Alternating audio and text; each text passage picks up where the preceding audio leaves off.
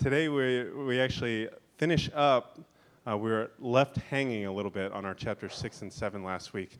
We were talking about these really violent, horrific seals that were opening up in chapter 6, and then 7 takes this long interlude, and we're wondering what in the world is going on.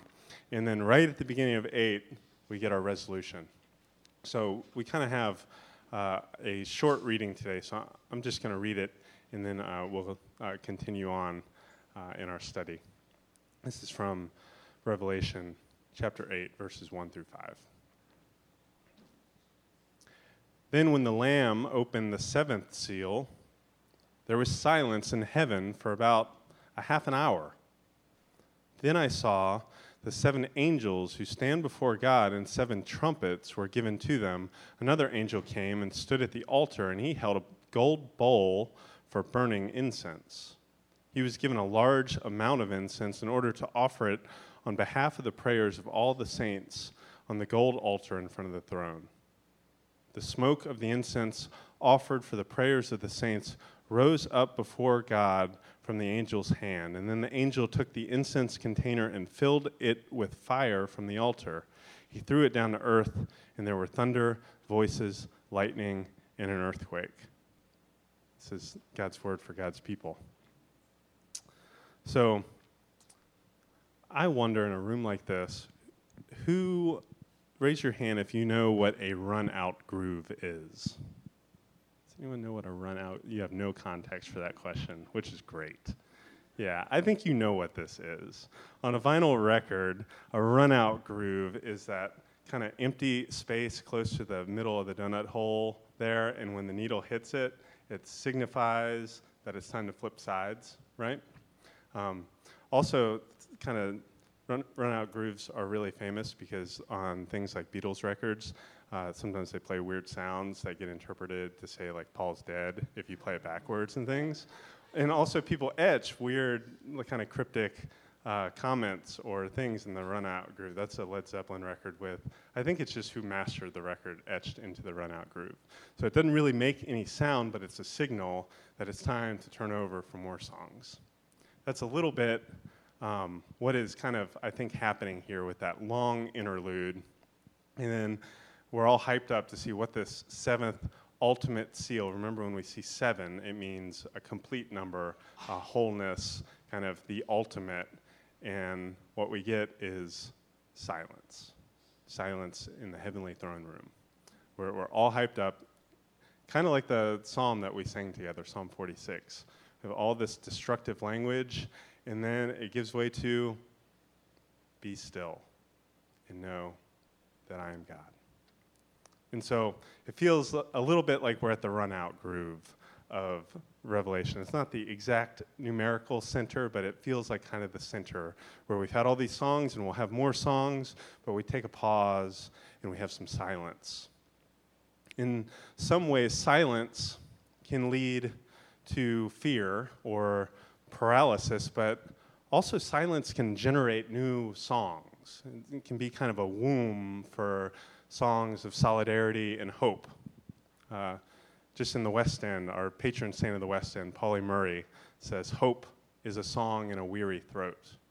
Most of us, if you have a weary throat, singing is the last thing you want to do, but Hope says sing anyways. And sing, even though perhaps it's a bit unconfident or off-key or out of time, and I won't name any names in here, but when you sing that way, you come forth with a song nonetheless. And the run-out groove is kind of the signal for this. After these 7 seals of God's wrath that have broken open and all of the horsemen come running out, and there's all of these judgments for God to help to remake the world, after all that, after the silence, there's more singing. And there's a whole nother side of songs, and these are songs of salvation and hope and also more judgment. And each of these songs, in their own way, all of the songs in Revelation serve the purpose of reorienting us to the Lamb. If that's possible, they help us to remember into the future. We're used to remembering into the past, but we're reading these songs into the future, and it'll be a wild thing when we show up and we already know these songs that we've never actually heard before, right? But they also serve to remember us, to like remake us into members of Christ's body, these songs, because songs are best sung together. One of my favorite movie scenes featuring one of these really fragile but hopeful songs comes from The Shawshank Redemption. Do y'all remember that scene where Tim Robbins' character, and right now I can only think of Tim Robbins' Bull Durham character because it was on TV last night. But in Shawshank Redemption, he's Andy Dufresne, and he's in prison, and he basks in this fleeting presence of this record player's hopeful duet, and it's from The Marriage of Figaro. And amidst all of the hopelessness and isolation and monotony in his prison camp life, this song comes through the PA. And Morgan Freeman's great voice says, "Those two Italian ladies were saying something too beautiful that can't be expressed in words." They were saying words. It was just Italian, right? And it says, "It makes your heart ache because of it." I love that so much. Like music's ability, song's ability to deeply both express but kind of get at what you're feeling and what you hope for at a really guttural place. German theologian Dietrich Bonhoeffer also understood the value of this sort of music, and he also was in a prison camp and was writing about music in a prison camp and had this really vibrant inner musical life despite kind of silence. He didn't have access to record players. He was in this Flossenburg death camp until his death at the end of World War II. And he wrote in a letter, "The music that we hear inwardly can almost surpass, if we really concentrated on it enough, what we hear physically." And then he goes to write to his former student and best friend, Ebergard Bethge. And he writes in musical terms, but in a really like theological way. You think this theologian would write using like systematic theology terms, but he talks like music. He says, I want to tell you to have a good, clear cantus firmus. That's like kind of the bottom end bass line, sort of steady movement of a song. That way, that's the way to a full and perfect sound. When the counterpoint, all these things springing off, can't come adrift or get out of tune. It remains a distinct whole in its own right. He goes, only a polyphony, and he's experiencing this fragmentation, this polyphony, all of these different thoughts and feelings as he's in this camp and his homeland is coming crashing down around him. He says, only a polyphony of this kind can give life a wholeness and at the same time assure us that nothing calamitous can happen as long as the cantus firmus is kept going. He wants to remind his friend, and I think he wants to remind all of us, that's something we all need to be reminded of that the love of God is this steady backbeat that we have to keep coming back to in all of our other loves, all of our other experiences. And if we do that, even pain, even joy, like all these polarities and things that feel like they can't occupy the same space, even all of those can make sense and be held together, and a polyphony can exist, and a polyphony can even contribute to flourishing and fullness as long as there's this cantus firmus, God's presence, God's love, God's mercy, God's grace that holds this all together. Maybe you've never considered your own spirituality and your life of discipleship in musical terms like this. Maybe this just like wouldn't occur to you, right? I think Revelation, the book of Revelation, gives us a chance and a reason to kind of creatively consider music and how we worship. But also ways that we are and aren't oriented to Jesus. What we consider worthy of our songs, the songs that come out of our mouths and the songs that we allow to come into our ears. After all, worthy is a worship word. Like they're etymologically related. Like the worship means worthy, like it's worth-ship, right? And so our song really gives a clue of what we value. This has really profound implications of our life with God. It has implications of like our private spiritual life and our piety, but also like really deep political ramifications too. The book of Revelation, as we've seen, as we've studied together, is really wide-eyed about how there's always kind of this worship vacuum in our lives. That other people and other things are always vying for our attention and our affection and the things that we should only give God and that we should only give others through God. There's always, and there always has been, always will be, until Jesus sets up his throne in full, like these phonies trying to grab onto that throne in our hearts and in our world. This is why singing is so important in Revelation. In many ways, you are what you sing, and I think Revelation knows that really well. That's why there's so many songs. Some scholars say that there's 15 songs in Revelation. Think about how just what sort of music you like defines you, right? Like, music styles that we listen to, they're not just genres, but they're actually like whole subcultures. Like, if you listen to country music or hip-hop music or indie rock music or punk rock music or contemporary Christian music, if I describe someone by what sort of music they listen to, you already kind of think you know a little bit about what that person is like, probably how they dress, probably where they hang out, some of these other things, right? Think how important music is to our everyday lives. So here's maybe a little like challenge or exercise for you. So if you were going on some sort of dieting journey, you would probably first want to reveal to yourself the kind of junk that you're putting into your body and the quantities of that. And so they have these things called diet journals, right, where you write down what you're eating, when, how much you exercise, all those things. Try to do that with your music. Like, what if we did that, like, prayerfully each week, that you evaluated every song that you sang or listened to each week before you came to worship to sing on Sunday, because we come here and we sing together. That's a big part of what we do. Like, evaluate, like, what is, not just, like, if they have cuss words or not, but, like, what is going on in these songs? And what are we hoping is going on in these songs? I laughed during the NBA Finals. There was this meme of Kawhi Leonard, who is kind of a strange character, but he's the superstar of the Toronto Raptors, and he had headphones on, and people were saying, I wonder what Kawhi Leonard is listening to, and some people said probably like the instruction manual for that headphones, or like white noise or whatever, because he's super boring, right? And so, again, our music matters for who we are and who we want to be. I'm not suggesting that your diet only consists of a certain type of music or even a certain type of Christian music, but dig deeper and see how music both forms and aims your heart, and how the music that you like is kind of the product of your formation.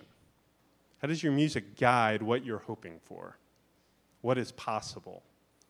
Who are you singing with, and what are your allegiances to? What subculture are you trying to belong to, or what subculture are you like either consciously or unconsciously like trying not to belong to by not listening to it? Like, expand, limit, alter, interrogate as necessary, and then come here and sing together to the Lord. Even this process of examination can be an exercise of spiritual formation, and having the Spirit, like, kind of, to put a little paraphrase, transform us by the renewing of our ears, right? That would be pretty cool if that happened. And then the 200 level of this little experiment project, when you listen to songs, try to listen to the songs that whoever was making the songs listened to. Like, that'll help you maybe be a little more attentive when you're reading your Bibles, and something rings, like you feel like it's familiar and you know it, and then you go back, and so when you're reading Revelation, you're also reading Isaiah, or you're also reading Psalm 96, or you're going back to influences and echoes in the songs behind the songs, and the interpolations and the covers and the context. It'll make you a lot more of a discerning listener. So Revelation songs are deep statements about who's in charge and what really matters. Consider, and we're backtracking. Remember, we're standing in the middle here. Backtracking to chapter 4, and consider this chapter 4 song about power. I think this Revelation 4 song is about power. Holy, holy, holy is the Lord God Almighty, who was and is to come. This wipes out worship of anything less than the Lamb. The three holies, Father, Son, and Spirit, who was here before it all started, who's here in the midst of it all, and who will be here when all is said and done. This is a song that does away with the trivial. Like, why are you listening to lesser songs than this? Why are you singing lesser songs than this? Sing that, and sing that reality. Reorient to that. And then the song goes on, you are worthy, our Lord and God, to receive glory and honor and power, for you created all things, and by your will they were created and have your being. The Lord is powerful. Remember, this is a power song, precisely because the Lord created it all. Power from God creativity. Power from the sort of grace that generates life in abundance. Most world religions have these origin stories, creation stories that come out of force and power and conflict, but our creation story comes out of grace and overflow. The very life of love and community pouring out into all creation. God is worthy. God is powerful because God created. What other visions and ideas about power do our songs suggest that compete or pale in comparison to God's creative power? That's maybe a question to ask. Or look at this message from chapter 5. Remember, this is the throne room scene. This is a song about wisdom.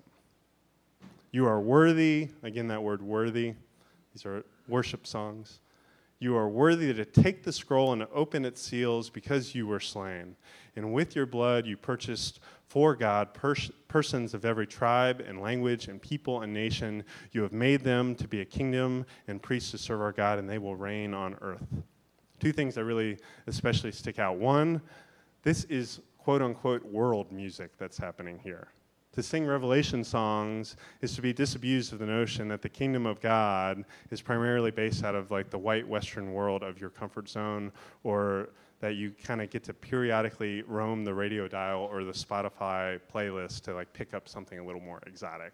This is exotic. You are the oddball here. This powerful song includes all people purchased from every tribe, language, and tongue. And that notion is radically decentered from you and I. This is like, if it was a grocery store, this would not be Food Lion or Harris Teeter, where you have like one or two ethnic aisles. This is like a worldwide farmer's market hosted by the Lamb, right? And for all the tales of Christianity in decline these days, the true story is that Christ Church is really alive and well in most of the world that's not here, right? And Revelation kind of tips its hand on this. In the global south, there's growing vibrancy and strength in the church in places where being a Christian is not normal and not particularly acceptable. In places where assembling under the name of Jesus is not necessarily legal and is costly and dangerous. If the Enlightenment map of the Christian world centers on Rome or Canterbury or the Bible Belt of the United States, coming census data will do some pretty different maps, right? And it's from this emerging center that they sing. With the multitude from Revelation 5, worthy is the song. Worthy is the Lamb. The other thing that sticks out from this song is the reason that the Lamb is worthy. Remember the first song, the reason that God has power is because God created. The reason that the Lamb is worthy is, it says, quote, because you were slain. Precisely because of Jesus' suffering, Jesus is in charge. Strange. So often, when we're struggling or suffering, even in small ways, we assume that we're doing something wrong or that we're stricken because things are hard, because it doesn't feel good. We've really inherited ideas about this for ourselves, but also for others. And when we look at people who are poor or those with mental health issues or those whose lives are messy or disordered, their relationships are a disaster, we often first think that they've messed up and they just need to get it together. It's actually quite a bit more complicated than that. Sin does real damage to real people, to all of creation, and maybe especially humanity, and we join in on that fun, right? But sin also enslaves us to ways we don't even know and ways we can't feel or necessarily describe. But Christ, the slaughtered lamb, shows us a new way, a really different way, a way that unravels death by means of death. And this song sings of the reality that Jesus is worthy and Jesus is wise because he was slain. That suffering and sacrifice doesn't alienate us from God. It actually buys us back from sin and death. Buys everything back that was lost from Adam's disobedience and from our disobedience. Do you see some of the ramifications of this? There are radical implications to calling someone Lord who was from a rural place, who was a Jew, who was born to a teen mom with an adopted stepdad, who was a refugee, who was a convicted criminal, who was at times a blue-collar worker, but also sometimes apparently homeless, and whose friends abandoned him and betrayed him, and who is often at odds with the gatekeepers. These are all descriptive of Jesus. This means that Jesus, in all his smallness, in all his insignificance, in all his humiliation, in all his enigmatic teaching, in all his public suffering and shame, even in his death and especially in his resurrection, is worthy to open up the scroll and to teach us about how to live. You can say amen if you want, right? This presses us to admit something that maybe we've never really come to grips with, especially in this place that's really highly academic and being smart is really valued. That the slaughtered lamb, Jesus, is actually kind of smart. Dallas Willard gets at this very point. This is in Divine Conspiracy. He says, saying Jesus is Lord can mean little in practice for anyone who has to hesitate in saying that Jesus is smart. He's not just nice, he's brilliant. He's the smartest man who ever lived, and he is now supervising the entire cosmos of human history while simultaneously preparing the rest of the universe for our future role in it.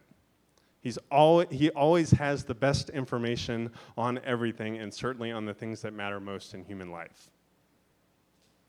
Sure, this wisdom looks like foolishness. Paul calls this the foolishness of the cross, right? It seems totally absurd, but it is totally wise. The merits of this way of going about your everyday business might not really win you immediate approval of your colleagues or your supervisor or your neighbors, but Jesus wrote the book on the way things have always been, currently are, and will be when God makes all things new. The song says, Jesus is worthy because Jesus is wise, because Jesus suffered and dies for the sins of the whole world. The last hymn that we'll cover today, and there's more, so you should go and check these out for yourselves, is from chapter 11 in Revelation. It's a song, I think, mostly about protest and praise. It says, we give thanks to you, Lord God Almighty, who is and was, for you have taken your great power and enforced your rule. The nations were enraged, but your wrath came.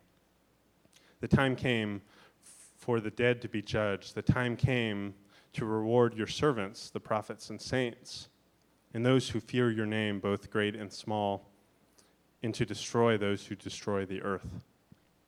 So after the run-out groove of chapter 8 comes side B. And the song we hear comes from the 24 elders. Remember, it's 12 tribes of Israel plus 12 disciples, all of God's people represented there. And this song is a sad song. It's one geared, though, towards hope and God's justice and renewing wrath. We might know this as kind of a protest song. keenly aware of what's not right in the world and putting to music that outrage and that positive vision. Instead of just anger or despair, the protest song of Revelation is the key that the Lamb, sings in the key of the Lamb and hopes in God's future judgment and current sovereignty. When you sing protest songs, you hope that something is going to be different, but you also hope that someone is actually in charge of this mess. These songs hold on to hope and stubborn conviction that God is worthy because God is in charge even now. God has begun to reward and even punish appropriately, even though the world seems bent towards injustice and unrighteousness. It seems crazy in the grand scheme of things to sing when you're faced with such suffering and injustice and fear. But have you ever noticed how built into our lives it is to sing at exactly those times? Maybe this is an attempt to grab back on and join back in on that cantus firmus when the polyphony kind of takes over, when there's all these scattered and fractured sounds around us and we can't even hear anymore. We need to get quieter and listen back in. This joins in the legacy of the prophets and the psalmists who cry out, "How long, Lord? How long?" with a holy impatience, but with a trust in God's concern and God's expediency. Says, "Wake up, God. Why are you sleeping?" It joins in with their prayers of imprecation, which sound harsh. They sound awful. They don't even sound like words that you should say in a church, but they're healthily sounded before God rather than taking these things into your own hands. Wouldn't you rather sing these things to someone who can actually do something rather than try to do something on your own? This prayer keeps showing up in another form throughout Revelation. We find it in song, but we also find it in incense. This is kind of a cool little wrinkle that I never noticed reading Revelation until this last round. In chapter 5 that we already covered, the angels carry golden bowls of incense. And it says, "Which are the prayers of the saints?" It's so great when they give you an interpretation of confusing things actually in the text, right? In our reading today, we also hear of an angel standing before the altar in front of the throne, pouring out prayers of the holy ones. In these wisps of smoke that seem so fleeting, such a dumb way to spend our time and money on incense, on prayers. They seem so insignificant, especially like in the midst of bodily hurt, like praying in the ICU. It's something we want to do, but it often feels so weak and so small. But these prayers, this holy smoke, actually fills the nostrils of God. It actually becomes part of God's own breath. And then it gets converted to God's action on earth. I think that's what that's all about when it says those bowls were thrown down on earth and there was thunder and lightning and earthquakes. That because of these prayers, something is happening down below. So keep singing and keep praying, even if you don't see the results of this, because all of these songs and prayers proclaim that God is worthy because God has begun to reign even now and is working his rule in our hearts and in this world. And this song later gets picked up in Revelation 15, that all nations will come and fall down and worship before you because your acts of justice have been revealed. They're not even yet to come. They're just being opened up for us. So I want to close with a short video. We don't do videos here a lot. But this video says about this sort of protest singing better than I could in a more contemporary setting. Our video is made by InterVarsity Christian Fellowship.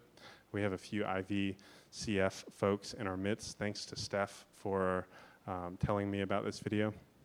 They put these videos together for their national conference a few years ago, and this one features Michelle Higgins in St. Louis speaking about protest singing with other Christians in Ferguson, Missouri. And there's other awesome videos, and we'll link to them. Video from Jordan and Tecate, Mexico, in the Pacific Islands, and there's loads of other songs that we could be talking about from the sing-song chants of No Están Solos, You're Not Alone, that are happening, volleying over the border right now. We could be talking about the song that we're going to sing during communion, that is an old Christian praise chorus from the 70s that I didn't actually know, but it's currently becoming this protest anthem in Hong Kong.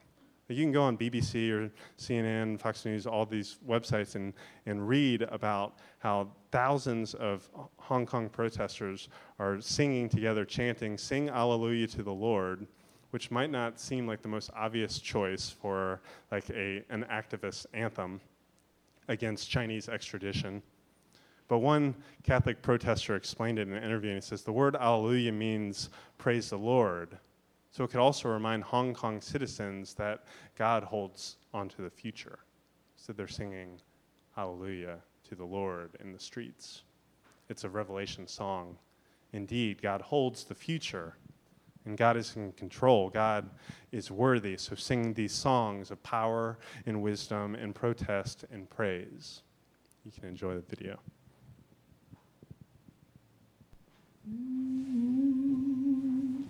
Hold on just a little while longer. Hold on. This city is in darkness. Our communities are in darkness. And it is only the people who are bold enough to enter into that darkness and to preach hope and to testify a hope. Everything's going to be all right. You know, that hope that pierces the darkness and reminds you the dawn is going to rise. Everything will be all right. The reason I think it's important that I'm here with Michelle and seeing her life, and she's graciously invited us into her home to meet her family, meet her husband, come to her church, is because the song and the music is in the context of her life and her work and who she is as a follower of Jesus. As we think about our wellness, as we think about our purpose, as we connect it to me and what God has. Activism isn't a thing that is just exciting all the time. Actually, the most exciting part is sitting people down and telling them you think you're enemies, but the goal is friendship. The goal of activism is not to defeat the person who is your enemy, but to defeat the force that is making you hate each other.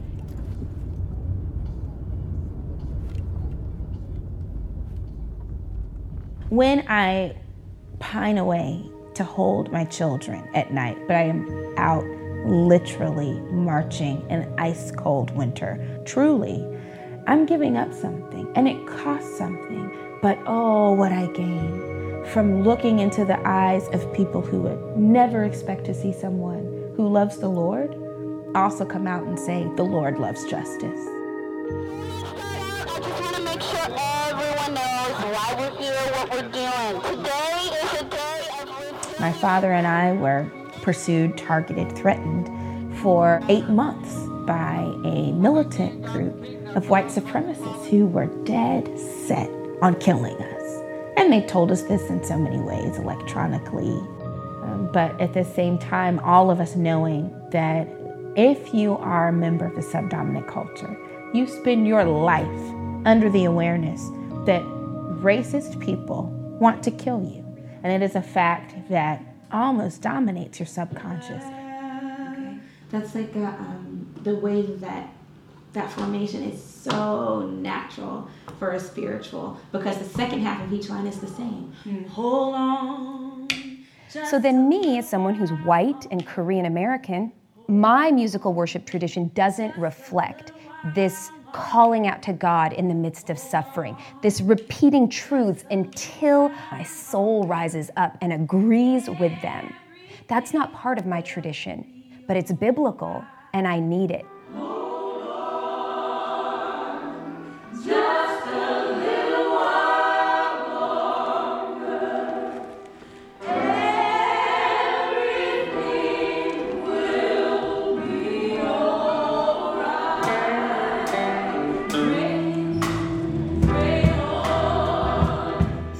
St. Louis became a hub for the movement towards justice, and specifically speaking out against police brutality and mistrust between civilians and police. And a lot of the old spirituals, the people have always been accustomed to singing in the civil rights movement and all that, those spirituals were adapted for a new movement for justice.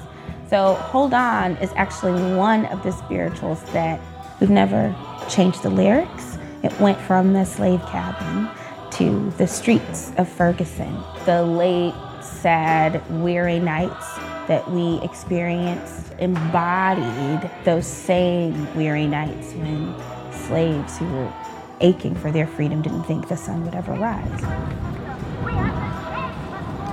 And that's what the movement in Ferguson is. It is a lot of people experiencing a shared situation of trauma and deciding to hope beyond all of the brutality, beyond all of the media's misrepresentation.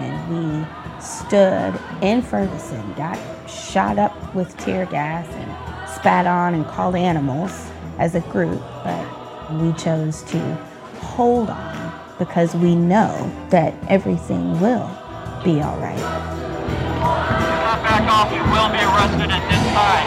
Do not go back 9 to 9, you will be arrested at this time.